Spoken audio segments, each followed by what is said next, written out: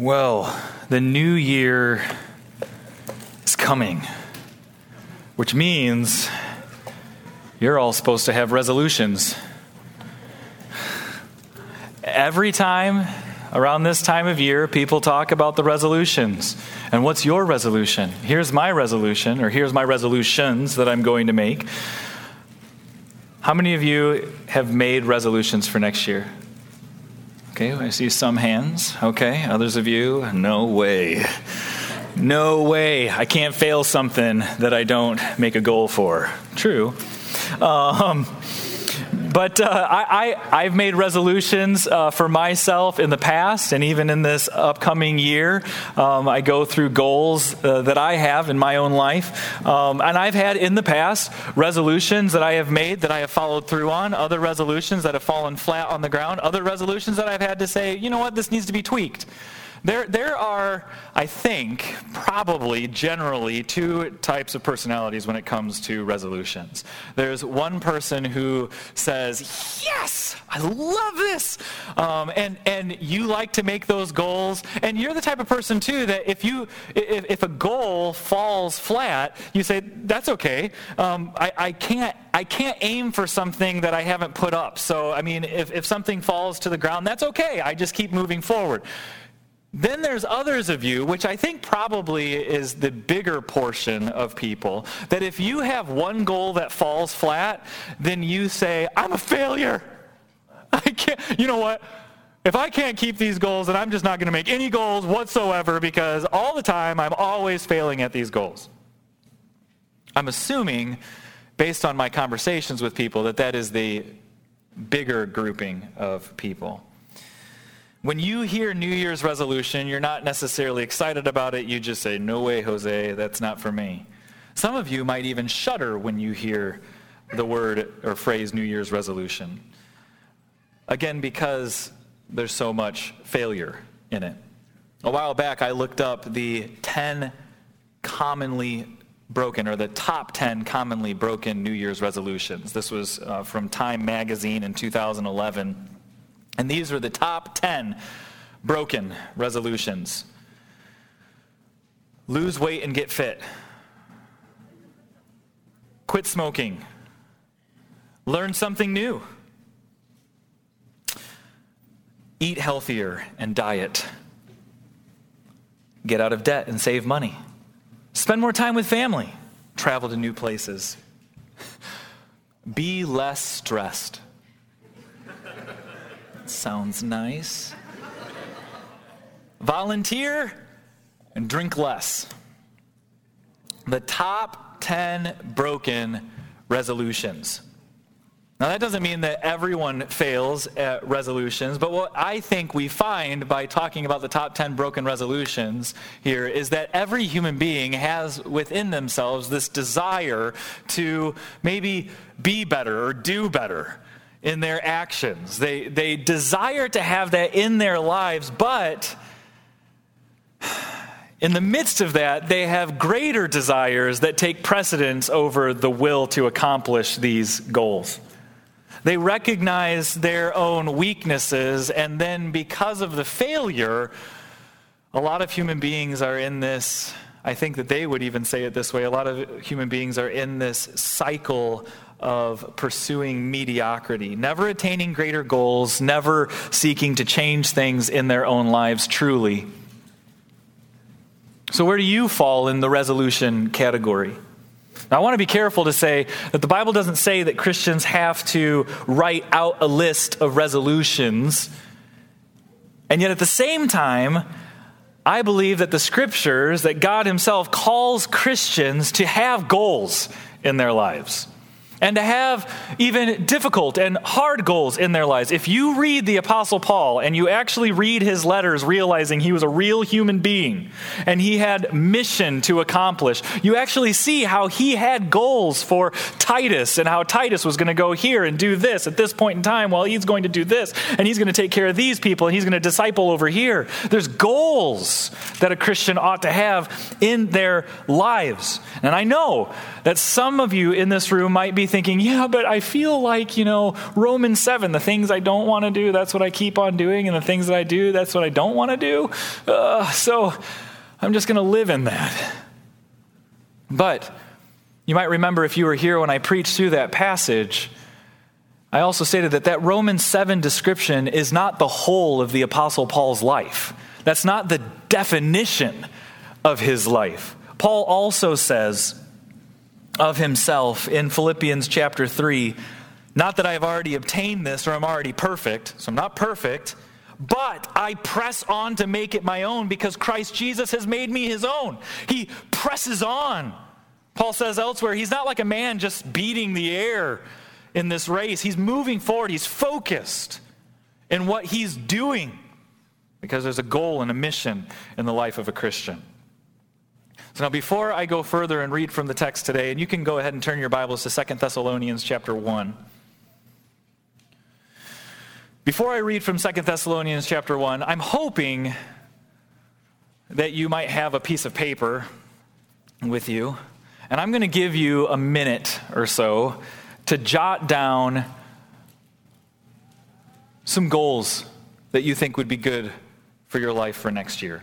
Now, maybe some of you said, I got this because I've already worked on the goals. Others of you are like, I don't know. Well, I'm giving you a minute, so I'm not giving you an extensive list, or you're not going to be able to write down an extensive list. But I want you to think through, what do you think would be good goals for your life right now as you enter into 2019? Does that make sense? So, New Year's resolution, take a minute, go.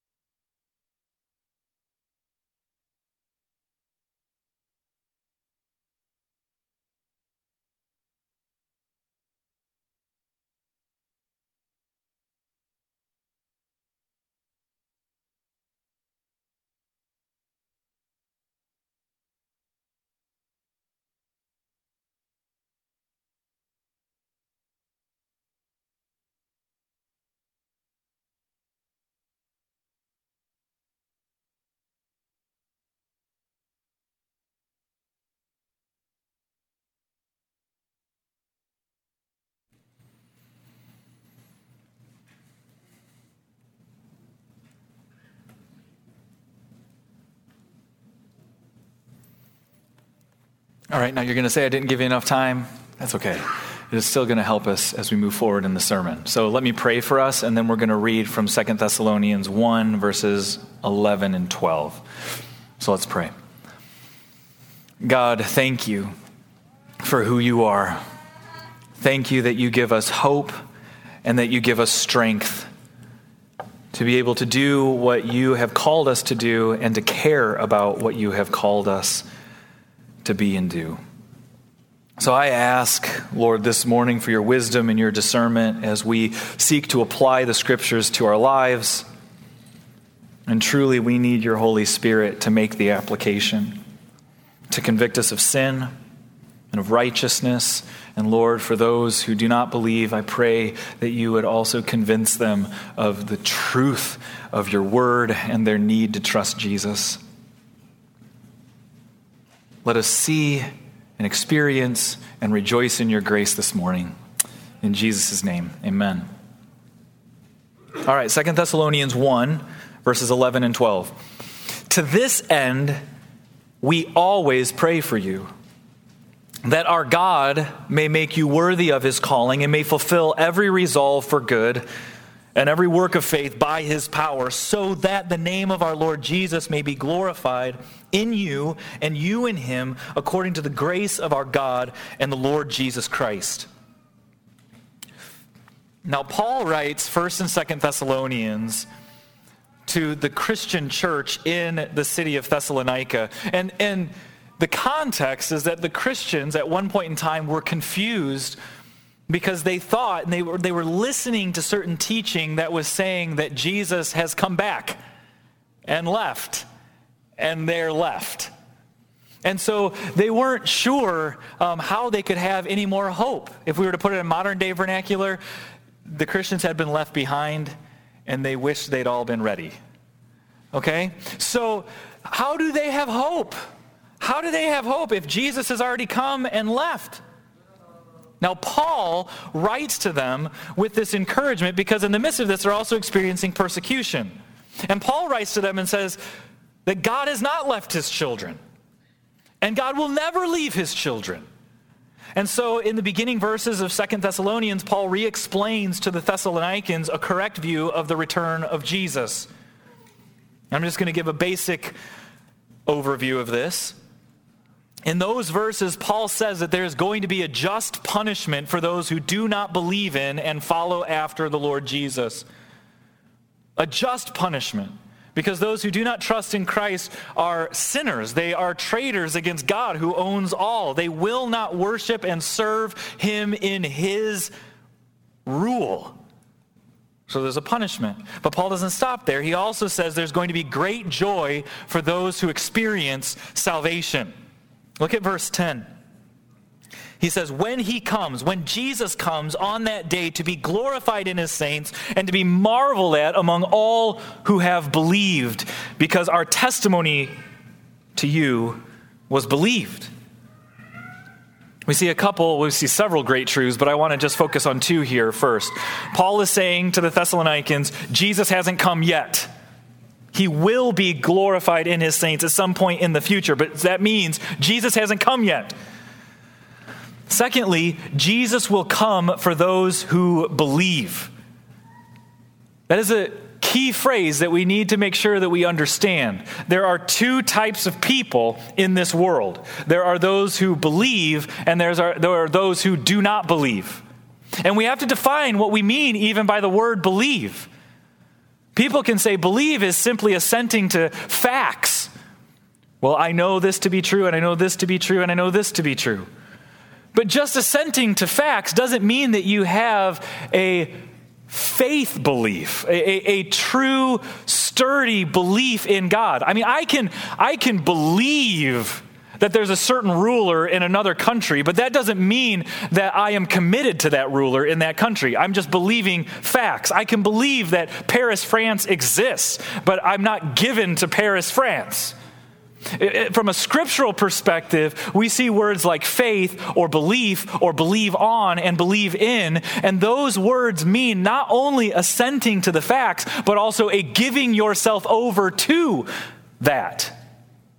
So to believe on Jesus is to get outside of yourself, not believing on yourself or believing in yourself ultimately, but it's a getting outside of yourself and saying, Jesus, you're my life. You're my everything. I am trusting you as the Savior, not me. I turn from my sin. I turn from the other things that I'm looking to for identity and hope and life. And I'm saying, your life. Isn't that what the scriptures say? Jesus is life. He is the way. He is the truth. And for those who believe on Christ, experience the salvation that God gives. They're reconciled to God. Those who believe on Christ, they're reconciled to God because Jesus has done all for us. The songs that we have sung earlier, that Jesus has lived the life we could have never lived. Jesus died the death we deserve to die. And in our place, he was condemned so that we could be made righteous and set free. And so Paul says, when he comes in that day to be glorified in his saints and admired among all those who believe, because our testimony among you was believed. The Thessalonians believed on Jesus. And so Paul says, because you believe, that is a sign that God will never let you go. God will never forsake his own. But this fits within this context of how Paul is seeking to encourage them how to live in this life. The reality in their minds, when they thought that Jesus had already come, then they didn't know how to live. People are selling stuff and selling things in their own homes. Like, I don't know. I don't know how to live. And that makes sense. If you don't have a right vision of your future in Christ, you won't know how to live today. And so what Paul shows us in this text is that our future reunion with Jesus affects how we live today. And so he tells them some about this future reunion, what this reunion is going to look like. And I use this word reunion to kind of help us in our own minds. So think about reunions for a moment. Many of you for Christmas got together with family or friends on Christmas Day. What did you do in anticipation for Christmas? How did you prepare for it? Were you looking forward to it? Hopefully you were. Maybe think of an engaged couple who's looking at their wedding to come, and there's going to be a lot of family and friends who are going to come to this wedding. What kind of anticipation is there for the wedding day? What kind of planning takes place for that wedding day? Prep work for the people who are coming in. Think about a parent imagining that a child they haven't seen for a long time, months being apart, and that child's coming home on this certain day. How does that parent plan for that, anticipate for that? There's anticipation when we have reunions, generally speaking. There's anticipation when we're going to get together with people that we haven't seen for a while, or when there's going to be a celebration that's going to come. Now, let me ask you a question. Is our reunion with Jesus greater than any other earthly reunion? Yes? Our uniting with Jesus is greater than any of those things. It will far exceed what our imaginations can imagine. And Paul says to the Thessalonians, he hasn't come, but when he does, this is what it's going to be like. And the reality of what that's going to be like should then shape how you live today. So what's it going to be like, Paul? He tells us in verse 10. He says, first, Jesus will be glorified in his saints. Now, let me make sure you understand what this word saints means, because there's many people who believe that the word saint refers to the super spiritual elite people. Those who, they don't just love Jesus, but they are higher and above. But the scriptures say a saint is simply one who is set apart for God. And that is anyone who trusts in Christ has been made holy, has been set apart. If you have trusted in Jesus, you're a saint. God is at work in you. Jesus is going to be glorified in his saints. Now we know in the scriptures, the Bible says the purpose for humanity's existence is to glorify God, to live for his glory. And so we have 1 Corinthians 10:31, whether you eat or drink or whatever you do all to the glory of God. Now we know that in this life, we don't do this perfectly. I've already commented on that, but we also have Galatians 5. It says the flesh lusts against the spirit against the flesh, so you don't do what you want to do. But there is going to be a day where there is no more waging war against the flesh. Isn't that going to be a tremendous day? You can think of many words to describe that. Relief, joy, delight. In 1 Corinthians 15:52, Paul writes, in a moment, in a twinkling of an eye, at the last trumpet, for the trumpet will sound, and the dead will be raised imperishable, and we shall be changed. We will be changed in a moment. I can only imagine, and my imagination doesn't come close to how great that's going to be. But 1 John 3:2 says, beloved, we are God's children now. And what we will be has not yet appeared. But we know that when he appears, we shall be like him, because we will see him as he is. What John is saying is we will be like Jesus when Jesus appears. When we see him, we will be made perfect. That's what it means to be glorified, for Jesus to be glorified in the saints. This is Jesus' work of perfecting those whom he has rescued. And when we get to that day and we see Jesus face to face, and when we are made completely perfect and whole, Christ will be glorified in the saints. And in the perfection of all of those saints coming together, Jesus hasn't lost one. Not only hasn't he lost them, but he has made them whole. What a glorious day, right? What an amazing circumstance. Jesus is going to be glorified in the saints. Now, Paul says not only will Jesus be glorified in the saints, but Jesus will be admired or marveled at among the believers. There are going to be people who experience just punishment, and those people will not marvel at Christ when he comes. But there are going to be people who marvel at that day when Jesus comes. In my mind, when I think about marveling at Jesus, I'm actually taken back to the circumstance where the disciples see Jesus ascending up into heaven. And I have this picture in my mind when Jesus is ascending up into the clouds, that the disciples are,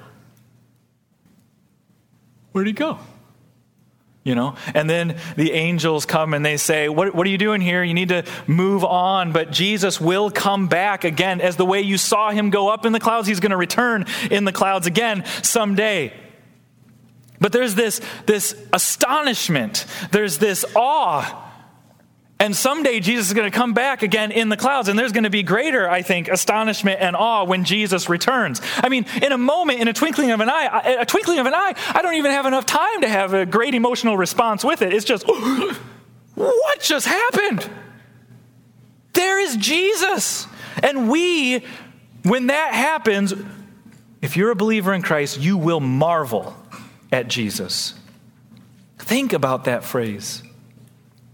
You'll marvel at him. And if you're going to marvel at him, then I think what Paul is saying to us is, then marvel at him today. Behold him today and admire him. I think too often people treat God only as a master that they must serve. And God is a master that we must serve. But God is a glorious master that we can rejoice in serving. That he is the Savior that we are to savor. So Paul is saying, anticipate, rejoice, this day is going to come. And you'll be without any hint of sin, marveling at Jesus. Now, in light of that future hope, because this is going to happen, live in the anticipation. Now, there are some so-called Christians that would take this phrase and even take what Paul is teaching here, and they'll say, well, it's going to happen. Jesus is going to come again, and so I can just sit back and wait until he comes again. But that would be like somebody saying, hey, Christmas is going to happen. People are going to come anyway, so I might as well not, prepare a meal. Might as well not buy any presents. Might as well not do anything. I mean, Christmas is going to happen anyway. You say, no, Christmas is happening. And so because Christmas is happening, you have to prep for it. You need to anticipate this, that this is happening. Well, Jesus is coming again. And because Jesus is coming again, prep for it. Anticipate it. Look forward to it. It's going to be glorious, and you're going to marvel at him. So this is the backdrop of the verses for verses 11 and 12. And now you have that list that I asked you to make. And I want you to think about that list, and I want you to think about verses 11 and 12. And let's read 11 and 12 again real quick. To this end, we always pray for you that our God may make you worthy of his calling and may fulfill every resolve for good and every work of faith by his power, so that the name of our Lord Jesus may be glorified in you and you in him, according to the grace of our God and the Lord Jesus Christ. When you read these two verses, how do they line up with your resolutions? I want you to actually think through as we go through this sermon, how do the resolutions, the resolves in my life, because Paul uses the word resolve, how do these resolves that I have made actually help with the good that God has actually intended for my life? And how do I know? that my resolves are good. I think Paul gives us ideas in this text. We should seek to make resolutions that would encourage us to live a life of dependence on the Lord. I bring that up for two reasons in particular. One, Paul says every work of faith. The word faith can also be translated dependence or reliance. I actually like the title of that book that one of the ladies' Bible studies is going through, Desperate, because even as Kara said at the beginning of the service, we're all desperate for the Lord. Without him, we can do what? No, we can do what? Nothing. That's a pretty desperate situation, isn't it? I can do nothing without the Lord. Nothing of eternal significance without the Lord's work in my life. So the only work that matters is work done in dependence on him. Because the scriptures say, apart from faith, apart from dependence, it is impossible to please him. He delights when we're dependent. He delights when we're desperately dependent upon him to do what only he can do.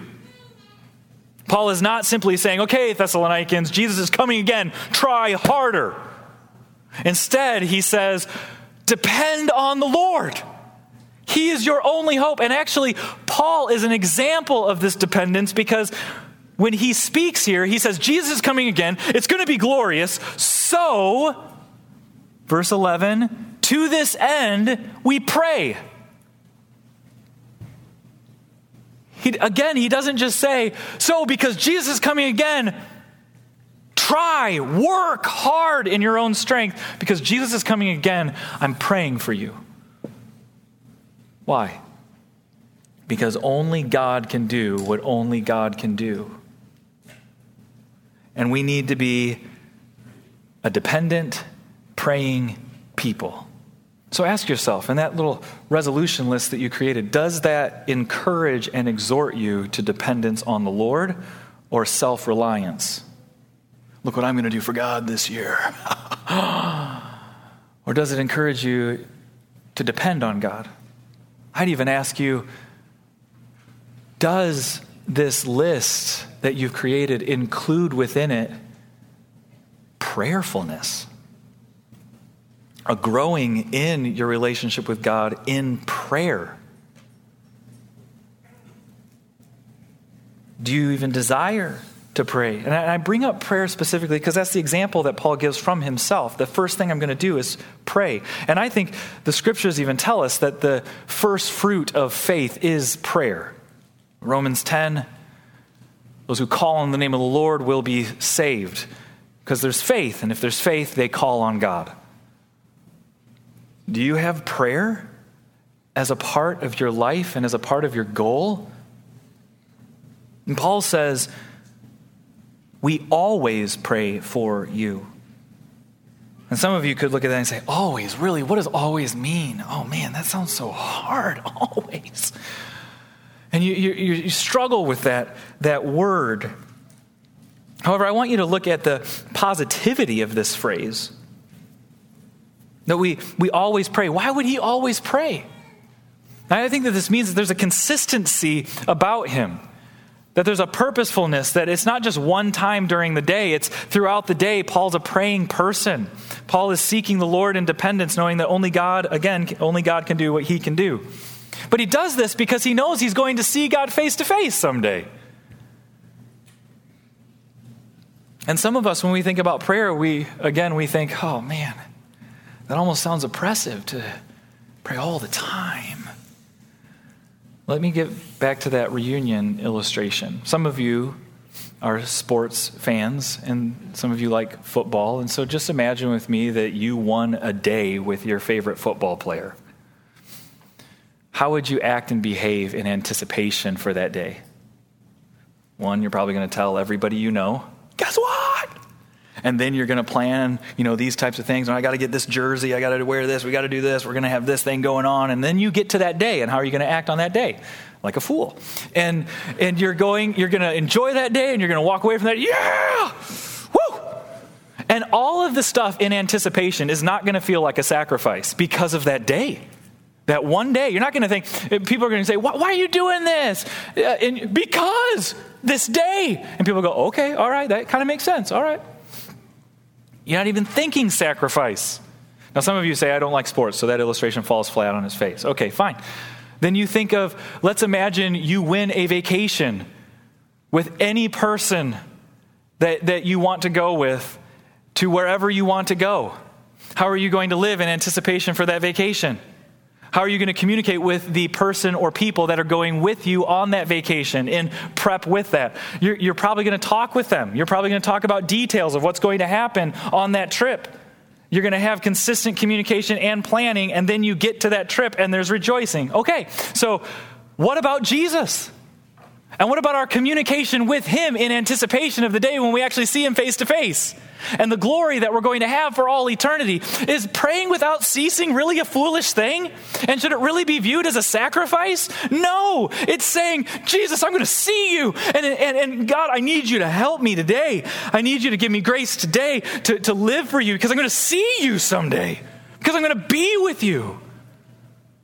So we pray without ceasing, and I pray for you, and you pray for me, and we pray for one another, and we pray for this world, because why? Jesus is coming.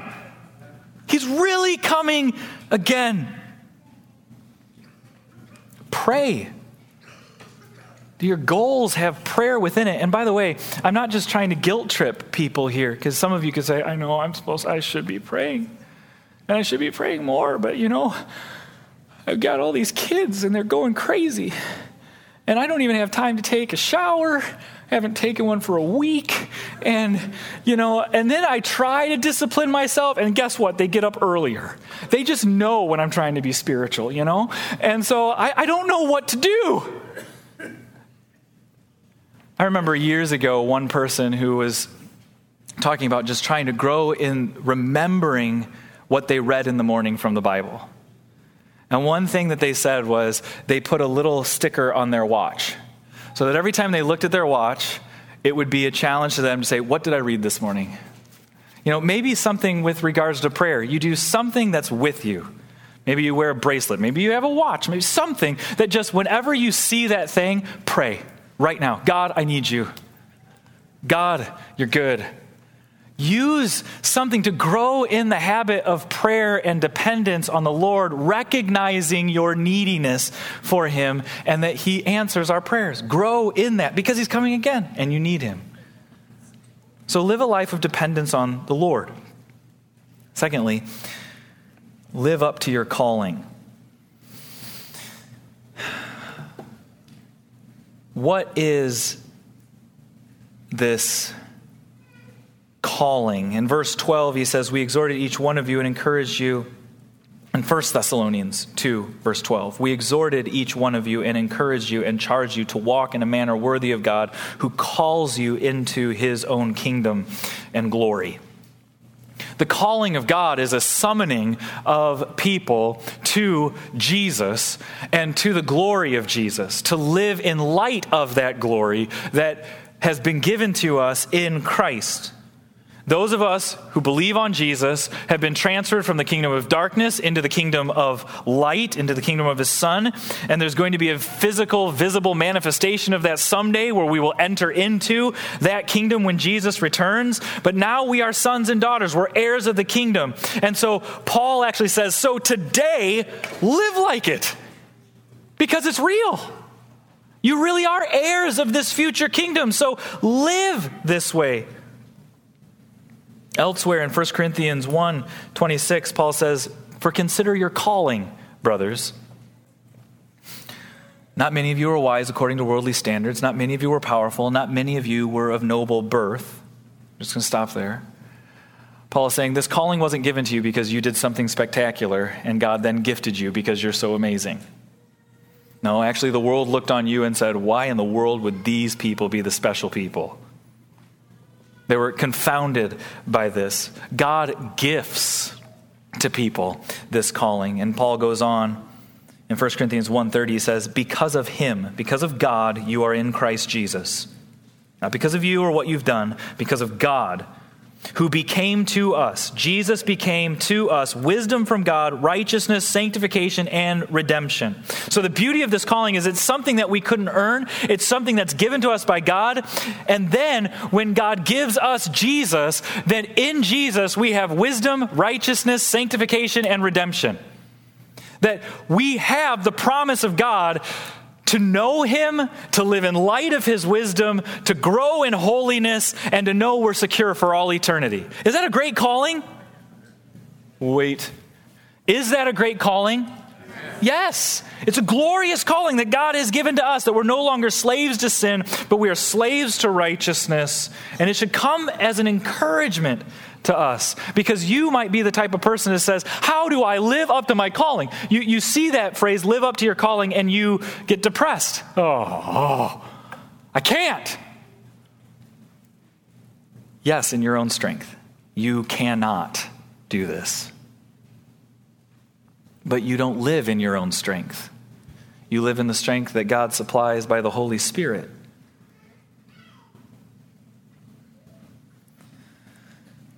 Peter, in 2 Peter 1:3 says, his divine power has granted to us all things that pertain to life and godliness.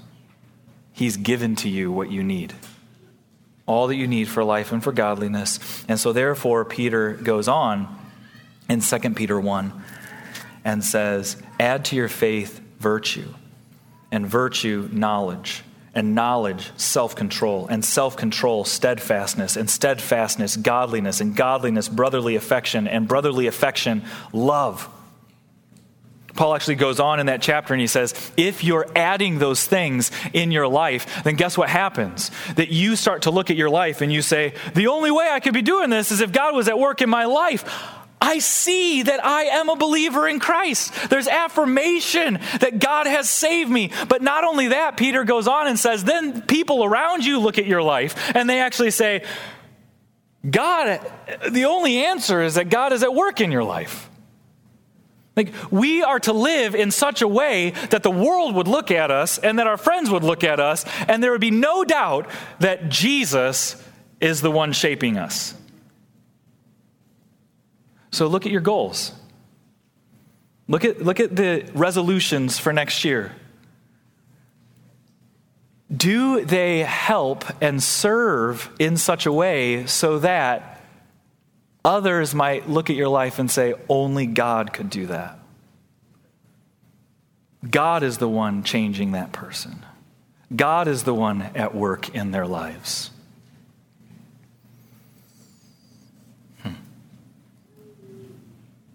Our resolutions shouldn't be just try harder at being good. Because Paul actually says in this text that God would make us worthy. It's not about me making myself worthy. This is God's work, right? Ultimately, my growth in godliness is dependent on Him. And so therefore, again, my goals and my desires in my life is to live in the reality of that dependence. I like the word that John uses on different occasions, the word to abide. To abide in Christ. 1 John 2:6 says, the one who abides, or the one who says he abides in him, ought himself to walk in the same manner as he walked. Abiding comes first, then the living it out. If you're skipping over the abiding, then you have an appearance of godliness and you're denying the power. So do your goals help bring you back to the abiding? I need you, God. I love you, Jesus. I want to marvel at you. So pray to the Father for grace to marvel at Christ. Look at the list. See what you've written down. Do you see insufficiencies? Do you have areas that will help you fulfill the call? But now what? You say, I could write down a list of things to do, but I still am afraid I'm going to fail at it. I don't want to be the Times special statistic. I think Paul gives a little bit more hope to us to spur us on. And I think he shows us to live in anticipation for God to work. Does God fulfill his promises? Every promise? Does he ever give up on one? No. God always fulfills his promises. And so Paul is living in anticipation for God to actually do what he says he's going to do. Our hope, my hope, in doing certain things next year is not found in me. My hope ultimately rests in God. Paul says here that God may fulfill every resolve for good. That God would fulfill every resolve for good. The word resolve is why I titled the sermon the way I did. We have many resolutions. We have a lot of good intentions. And maybe we have good goals for 2019. We know our tendency, though, and we know our tendency can be to fail. But the good news is that we find in our calling a God that doesn't simply give us a future hope that he's coming again someday, but a God who says he will fulfill his work in our lives today. What is truly good and right for us today, that's what he's going to do today. So anticipate that. Do you believe that God will fulfill his promises in your life today? Next year? 10 years from now? 1,000 years from now? Will God fulfill his promises? Yes. And so therefore, trust that. And rejoice in that. He's going to fulfill every resolve for good. This reminds me of the psalmist who says, "Delight yourself in the Lord, and he will give you the desires of your heart." Now, some people interpret that verse to mean, if you delight in God, then God's going to give you what you want. Which really means you don't want God, ultimately. You just want other stuff, and you strong-arm God. That's not what the verse is saying. The verse says, delight yourself in the Lord, and he will give you the desires of your heart. He will actually shape your desires to be in line with his desires.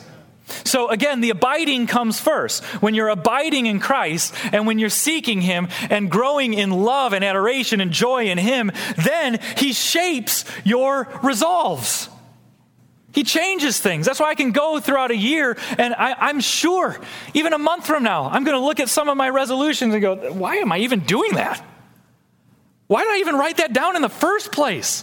I'm not doing this priority and I'm not acting out on this thing that God wants me to do and I'm trying to work on this thing here. No, that needs to just go out. I need to delight in the Lord, and as I'm delighting in him, he changes and shapes my desires to be in line with his desires. As I'm delighting in him, he's working in my heart to change and shape. So let's take a moment to get this practical. What does this look like with a list that you might have or with goals that you might have for next year? I mean, even in my own life and in my own experience, this is somewhat of a humorous story. But years ago, I wanted to continue on with higher education. And I would talk about going to seminary for higher education, and then Tracy would get pregnant. And it's like, well, it's probably not the time. I know my reading ability, I'm very slow, and there's a lot of reading in seminary, and I just knew there's no way I could be a good father and do this seminary, so I'll just trust God. And then, time would go on, kind of get our handles on having a child, and then I'm like, man, I really want to go to seminary. And then Tracy would get pregnant again. Okay. It actually happened, I don't know, it might have happened 2 or 3 times, but it happened enough that I had people joke with me before trying to ask if Tracy was pregnant, but they would just say, so, you're thinking seminary? I believe that was God hedging in my circumstances. I could have a goal to say, hey, I'm going to go to seminary, but then God took my circumstances and said, no, these are your priorities. You are a husband. You are a father. And these are greater priorities than you going over there and doing that, no matter how great that might be for you. But you need to trust me. That's how we have to look at even our goals in our lives. Or you could think, okay, I have a goal for diet and an exercise. Okay, fine, that's a good goal. Now some of you say, well, the Bible just says bodily exercise profits little, so that's why I don't do it. But you have to get the context of that verse. In the Roman culture, Exercise, you could see the strength people would garner from the exercise. And Paul's saying, in comparison to the eternal rewards of following after the Lord, exercise is like nothing. Okay, which should then compel them all the more to seek the spiritual realities. It's not Paul saying don't exercise. It's Paul saying the spiritual is far greater. Okay? So you look at exercise and you look at a goal of exercise and diet, but you just have to ask yourself, okay, so how does this fall within the priorities of my own life that God has given to me? If you're married, if you have children, if you have work, your schedule, how does this fall? You have to ask yourself, and you also have to ask yourself, why do I want this? Well, I just want to look nicer. Okay? How does that fall within the priorities of God? Because we do need to ask the why behind what we're doing too, don't we? Right? Because James, the apostle himself, he says, you ask and don't receive because you ask wrongly to spend on your own passions. Do you have a godly reason for this? Or is it really more of a self-motivated, self-centered reason for doing this? Some of you could have goals with work. I want to climb the ladder and I want to get up to this level. I have heard people before where they'll make the argument in saying, I have to make this level of sacrifice and I know I'm going to have to put aside certain priorities God has given to me, but I'm only going to do it for like 5 years. And after those 5 years, I'm going to come back to these priorities. I have not yet met one person who has actually followed through on that. Instead, they got caught in the cycle of workaholism. They gave up the priorities God told them to do. It's not worth it. You have to ask yourself, do these goals follow the good work that God is calling me to? Am I submitting to the lordship of Christ? And do I trust that God's actually going to, through delighting in him, he's going to shape my desires and will in this? Shape your will in this. When I think about wanting to go to seminary, I could have been like, oh man, why do I keep having kids? And some of you would say, I know why. But my point is saying, I could be upset with God with that. But why? God, I'm living for God. I'm anticipating him returning again. He knows all, and I can trust him and rejoice in this, no matter how he hedges me in. So, our prayer should be, God, give me the grace to fulfill the resolves for good. Give me grace to see what truly aligns with you or not, and I trust you'll actually show me those things because you say you will. The next thing is, again, depend on God's power. Live a life of dependence or depend on his power. Paul is continually reiterating the importance of God's grace at work. He prays for us. He asks that God would make us live worthy of our calling. Then he prays that God fulfills our desires to live out that calling. Now he prays that God would empower our own faith.